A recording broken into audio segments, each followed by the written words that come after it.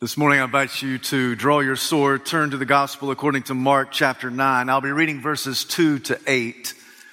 Once you found your place in sacred scripture, please stand out of reverence, the public reading of God's holy word.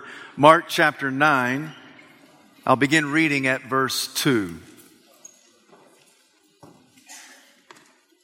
After 6 days, Jesus took Peter, James, and John with him and led them up a high mountain where they were all alone.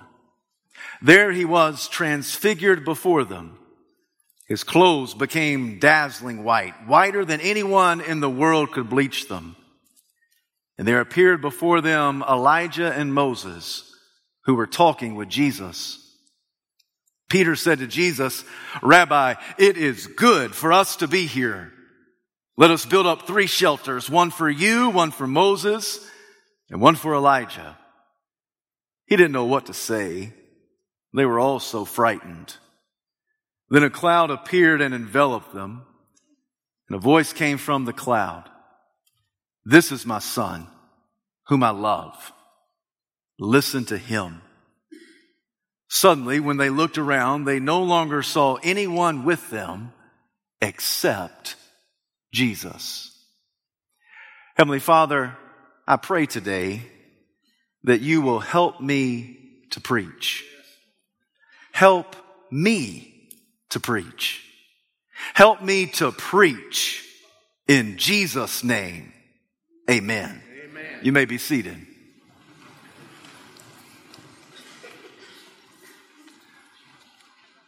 The sole purpose of Mark's gospel is to clearly communicate the identity of Jesus. Perhaps there is no better story that illustrates the personhood of the rabbi from Galilee than the one that I just read for you. Mark begins our passage with simply stating that after 6 days, Jesus took Peter, James, and John up a mountain. When you read that opening line, it begs the question, 6 days after what? That question catapults us back to the previous passage. Some of you may recall it's there that Jesus and the boys are wandering around the villages of Caesarea Philippi. Jesus asked them a poignant question. "Who do people say that I am?" They replied, "Some say John the Baptist, others say Elijah, still others one of the prophets reincarnated." But Jesus got real serious real fast. "What about you? Who do you say that I am?" It is Peter, the spokesman of the group, who says with confidence, "You are Christ." This is a profound, pivotal confession in Mark's gospel. Up until now, nobody has really articulated with any accuracy the identity of Christ. The Pharisees said he is demon-possessed. His own family members said he is insane. Yet here, it is Peter who says, "You are Christ." This is one of 2 extremely important confessions in Mark's gospel. In fact, he arranges them around these 2 confessions. This one found in the middle, and then at the end of the gospel, it will be the Roman centurion who looks up at the dangling Jesus on the cross and declares, "Surely this man was the Son of God." You put those 2 confessions together, that Jesus is Christ and he's Son of God, and that fits in nicely with Mark's overall purpose statement. For in Mark chapter 1, verse 1, he says, "I'm writing to you about the beginning of the gospel of Jesus." What Jesus am I talking about? The one who is Christ, Son of God. He is Christ, the long-awaited Messiah. He is Son of God in a class all by himself. In our passage, it is the apostle named Peter who declares, "You are Christ." This is the crux of Christianity. It's the line of demarcation. This declaration separates sheep from goats, wheat from weeds, children of light from children of darkness. It separates those who praise him versus those who persecute him.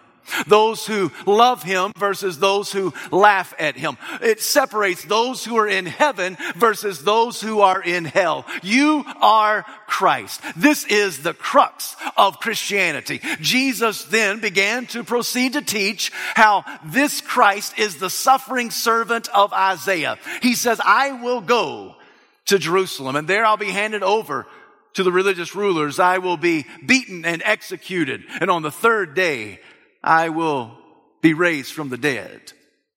If anyone comes after me, he must deny self, take up cross, and follow me. After this teaching, 6 days after this statement, 6 days after Peter's confession that you are Christ, 6 days after this, Jesus takes the inner circle, Peter, James, and John, and they go up on a mountain. Because they go up on a mountain, you as the reader, you got a holy hunch. You got a sneaking suspicion that something great is about to happen. And the reason you think this way is because all throughout the scripture, God has done some of his best work on a mountain. It was on the backside of Mount Horeb that Moses, while tending the sheep of his father-in-law Jethro, he saw a bush that was on fire, but it wasn't being consumed. And from that vantage point, God captured the attention of that seasoned shepherd and said, I want you to go down to Pharaoh and say, let God's people go. It was on a mountain that just a few years later, Moses would bring them to the same general area, climb Mount Sinai, and there he would be given the 10 Commandments on 2 tablets of stone. It was on a mountain, Mount Carmel, where Elijah stood up and declared there is only one true God. It's the God of Israel. It's the God Yahweh himself. For on that day, it was Elijah who defeated the 450 prophets of Baal and the 400 prophets of Asherah, proving once and for all there's only one God in the universe. It was on a mountain that Jesus preached his famous sermon that's recorded for us in Matthew chapters 5, 6, and 7.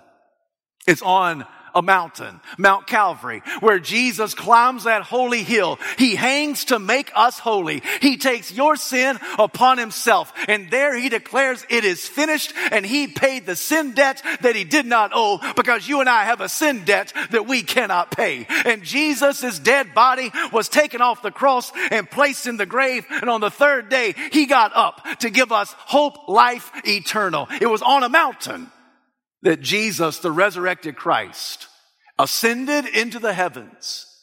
And those gawking disciples kept staring up into the sky. And the angels said, why are you looking so intently into the sky? For the same Jesus that you've seen leave you will come back in like manner. Oh, Jesus does some great work on a mountain. In fact, whenever you have a meaningful moment with God, how do you describe it? It was a mountaintop experience. Some of you have had a mountaintop experience this past weekend. Some of you are having a mountaintop experience right now. Some of you can think back over your spiritual pilgrimage, and there have been certain moments, certain seasons, certain events that have taken place in your life that you would describe them as a mountaintop experience. Why? Because you know that God does some of his best work on top of a mountain.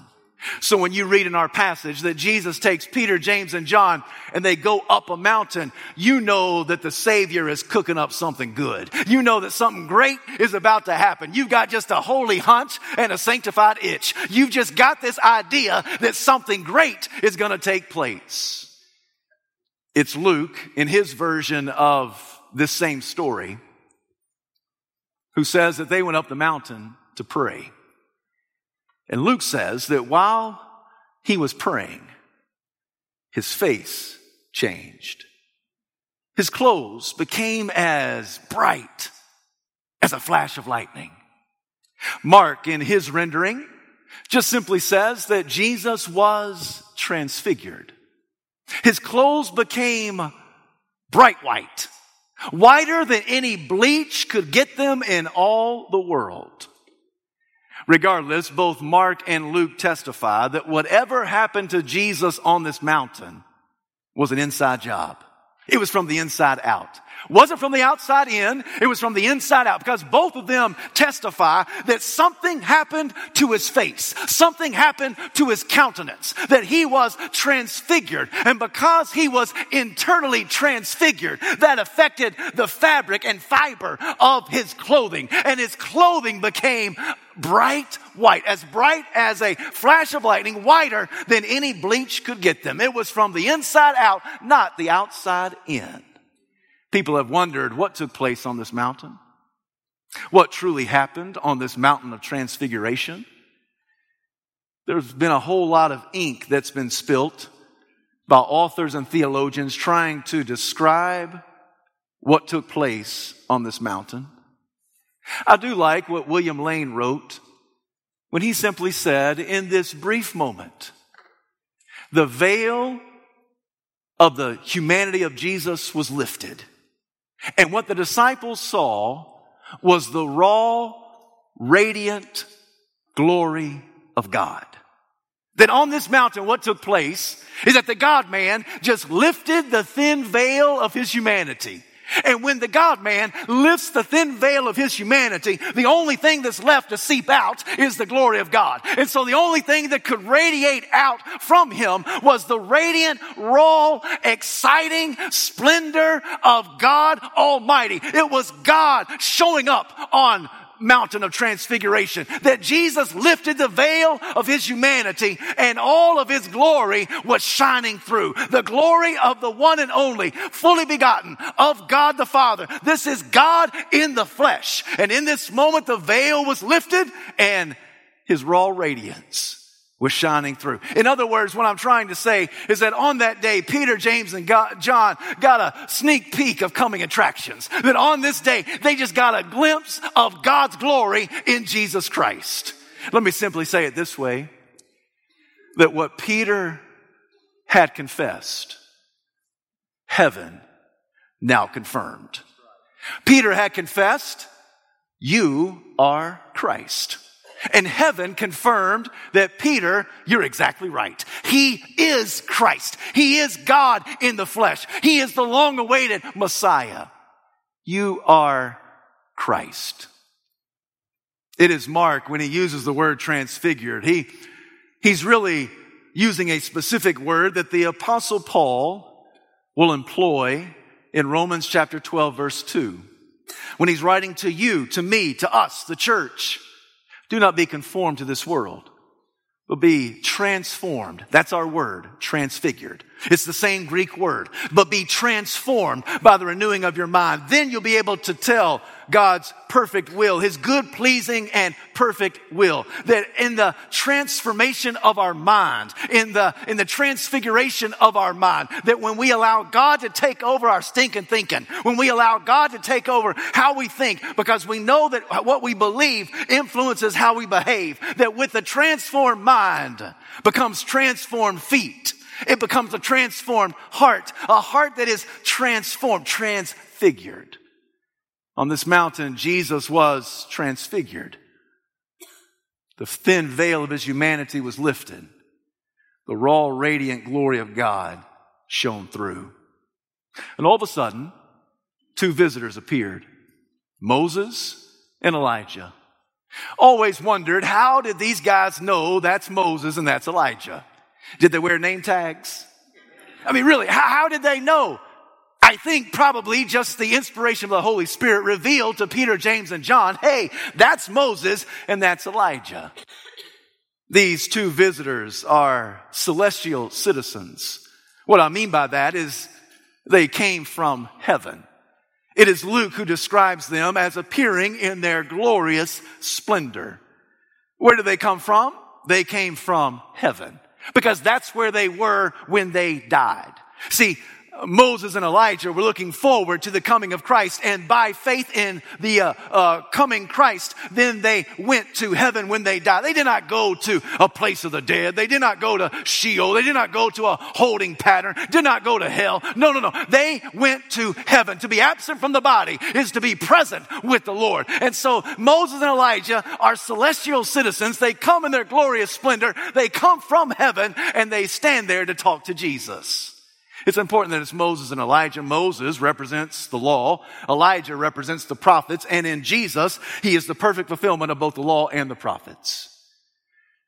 And they stand there and they talk to him about, according to Luke's version, his upcoming departure, which is about to take place in Jerusalem. That word departure is the Greek word exodon, from which we get the English derivative Exodus. In the first Exodus, God liberated his children from the slavery in Egypt. But in the second Exodus, God will deliver his children from the slavery of sin. And sin is a far worse taskmaster than Pharaoh. And so Jesus came to liberate us. Jesus came to set us free. Jesus came so we could walk in the freedom only he can provide. Jesus came to conquer sin, death, hell, and the grave. Jesus came to obliterate your addiction. Jesus came to break the shackles of your sin. Jesus came to put to death the old self so that you can walk in a new life with Jesus Christ. Jesus came to set us free. He came on a rescue mission. He came for the second Exodus. He came to help us to live in freedom with him. And so Moses and Elijah come from heaven and they speak to Jesus about this exodon, this departure, what was about to take place in Jerusalem. If you've ever wondered, what do they talk about in heaven? When they gather around that heavenly water cooler, when they get a latte with each other, when they get a frappuccino one with the other, when they sit down across the table, what do they talk about? The answer, they're preoccupied with Jesus. Heaven is always preoccupied with Jesus, always has been, always will be. Heaven is always talking about Jesus. Why? Because he is the crown jewel of heaven. He is the quintessential one of God. He is the Son of God. He is Christ. And so they always are talking about Jesus. My father in the ministry, Robert Smith Jr., has said umpteen times, and I've heard him say it almost umpteen times, that in this book does not tell you so much about the plan of salvation as it tells you about the man of salvation, Jesus Christ. From cover to cover, this is all about Jesus because in heaven, the subject matter is Jesus. So from Genesis to Revelation, it is all pointing to and describing and defending the Lord Jesus himself. It is describing who he is and why he had to come. So as early as Genesis chapter 3, verse 15, you and I read about the proto-evangelion, which just means it's the prototype of the gospel. That following the fall of our first parents, Adam and Eve, it is God who speaks to the serpent. And he curses that serpent and he says to the serpent, I will put enmity between you and the woman, between your offspring and hers.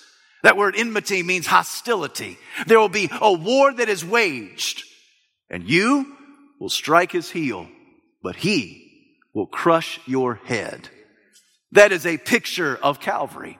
That's a picture of what God was going to do in Jesus Christ. For certainly as Jesus climbed that skull-shaped hill called Golgotha, that his life was taken from him. He voluntarily laid down his life. And the devil must have thought, I have nipped him in the heels. I have been sufficient. And they must have thrown a party on Friday night and all day Saturday. But early on Sunday morning, Jesus rose with all power in his hands. And I think the first step that he took was that he crushed the serpent's head.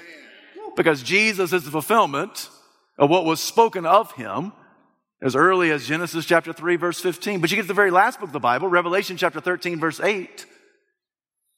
And it is John who says, Behold the Lamb of God who was slain before the very foundation of the world. What John is telling us is that Jesus has always been the slain, resurrected Christ. That before the very foundation of the world, in God's mind, Jesus was already slain. He was already executed. Before Genesis 1:1, in the beginning, God said, let there be. Before Genesis 1:1, in God's mind, Jesus had already been crucified because that's the only plan of salvation. That's the only way for sinners to be saved. That's the only way for lost people to be found. It's only through the accomplished work of the Lord Jesus Christ. Calvary is plan A. There ain't no plan B because there's no need for a plan B because plan A is sufficient enough. And so God said at the very beginning, I will have to send my son, their Savior, the Lord Jesus Christ, and he will be slain before the very foundation of the world. From Genesis to Revelation, we find that the book is about Jesus. And on this mountain, when Moses and Elijah show up, they are there to confirm what Peter had confessed. Peter said, you are the Christ. And Moses and Elijah came to say that's exactly right. So they spoke with him, talked about his upcoming exodon, his upcoming departure that would soon take place in Jerusalem. It's Peter who wants to get in on this scintillating conversation. The reality is, he really should have kept his mouth shut. Last time Peter spoke, he said one good thing and then one boneheaded thing. The good thing he said is, you are Christ. And then after Jesus began to explain how he would be the suffering servant, it was like, no. That's not the Christ I'm talking about, Peter said. And so he pulled him aside to reprimand Jesus, to put him in his place, to tell him what for, and to describe to him the Messiah that he thought that Jesus ought to be. And Jesus said to Peter, get behind me, Satan. You are being an advocate for the adversary. You're being used by the devil.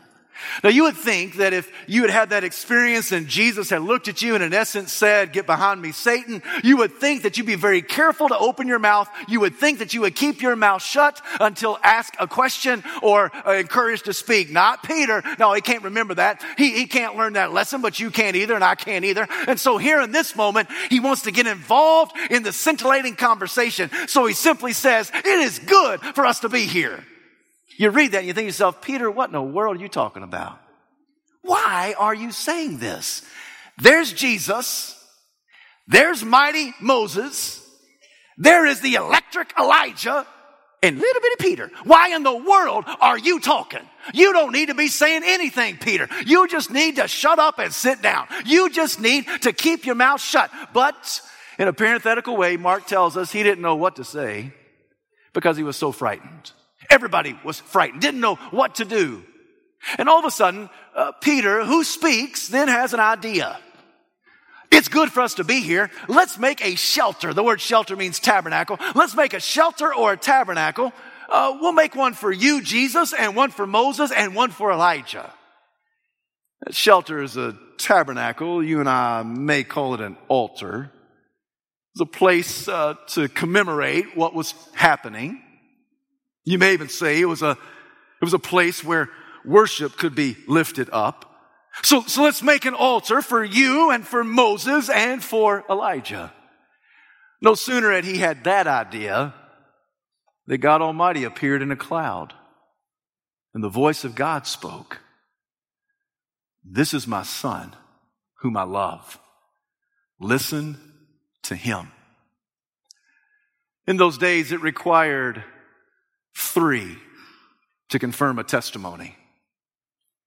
And on that mountain, there were 3 that showed up to confirm the testimony that Jesus is Christ.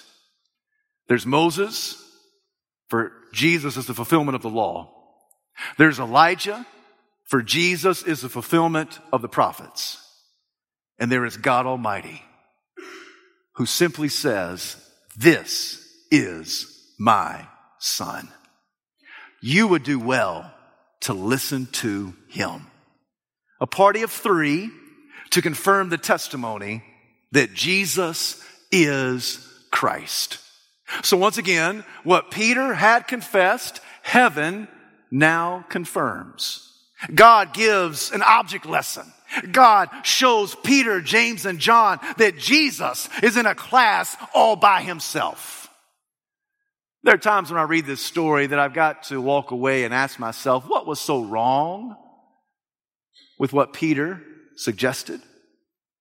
Is it bad for him to say, I want to prolong this mountaintop experience? There may be some people here that have experienced a phenomenal D-Now weekend, and you think to yourself, I wish I could prolong this. I mean, I know I'm dead dog tired, and I know I haven't slept in like 3 days, but I wish we could keep this going. I wish I could stay on this mountain a little bit longer. Is it really bad for Peter to want to celebrate this moment, to commemorate this moment? Was it really terrible for Peter to say, listen, this is so good. Let's make a monument. Let's make a memorial for Jesus and for Moses and for Elijah. What was so wrong with what Peter had suggested? And the answer is found in the words of God Almighty. Because in the words of God Almighty, the Lord is saying to Peter, this is my son. Jesus, not Moses, is Elijah. Jesus, not Moses, is the Christ. Jesus, not Elijah, is Christ. Jesus, not anybody else, is Christ. Jesus is in a class all by himself. The problem with Peter's suggestion is that he was placing Jesus on par with Moses and Elijah. And God the Father was saying, look, he's all by himself. He is alone. In fact, Mark says that after God spoke these words, that Peter, James, and John looked around and no one was there except Jesus. Jesus is all by himself. There's no one like him. There's no one that can surpass him. There's no one that can rival his greatness. Jesus is in a class all by himself. What Peter had confessed 6 days earlier, heaven came to confirm on the mountain of transfiguration.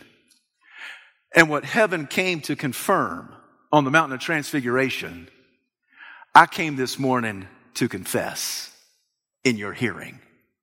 The only reason I am here today is just to confirm that Jesus is Christ. I think the reason God woke me up this morning, the reason God put air in my lungs today, the reason that he quickened my step in this hour is because Jesus wants me to come and proclaim that Jesus is in a class all by himself. Jesus is more faithful than Abraham. He is more submissive than Isaac. He is a greater ruler than Joseph. He is a mightier deliverer than Moses. Jesus is in a class all by himself. He is a greater priest than Aaron. He is a greater prophet than Elijah. He is purer than King David. He is wiser than King Solomon. I wish you'd tell somebody that Jesus is in a class all by himself. He is more patient than Job.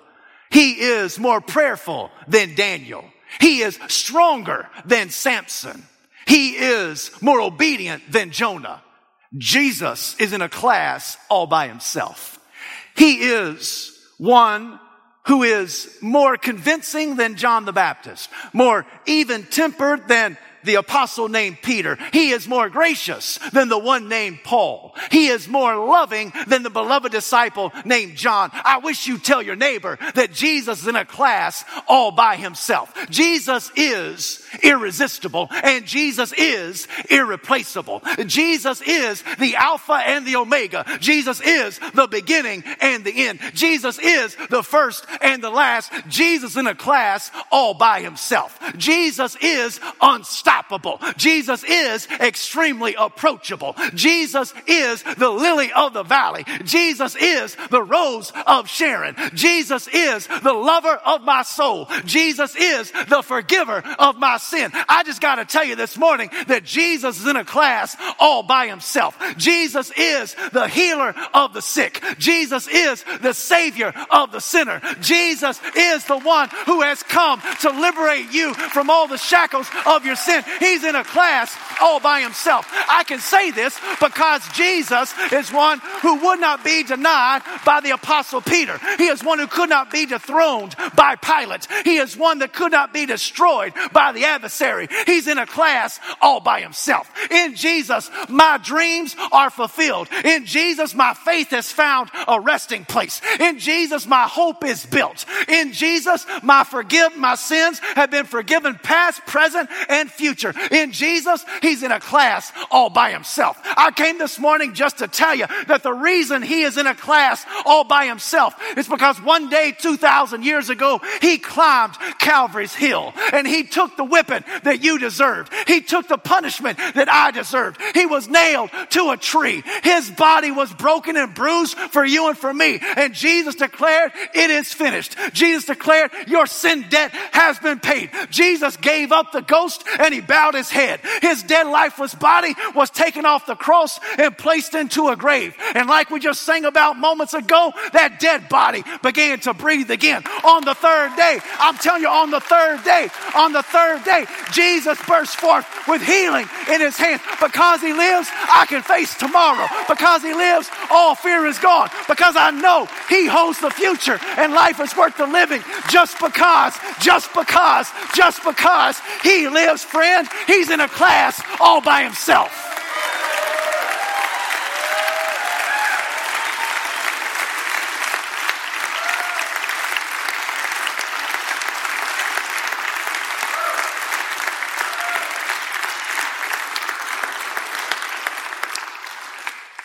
Is this the Christ that you know? Is this the Christ that you worship? Is this the Christ that you adore? Is this the Christ to which you surrender everything? Friend, he's so much more than a good guy. He's so much more than a religious teacher. He's so much more than one of many rabbis. He's so much more than just a prophet who's walked across the pages of history. His name is Jesus, and he is the Christ.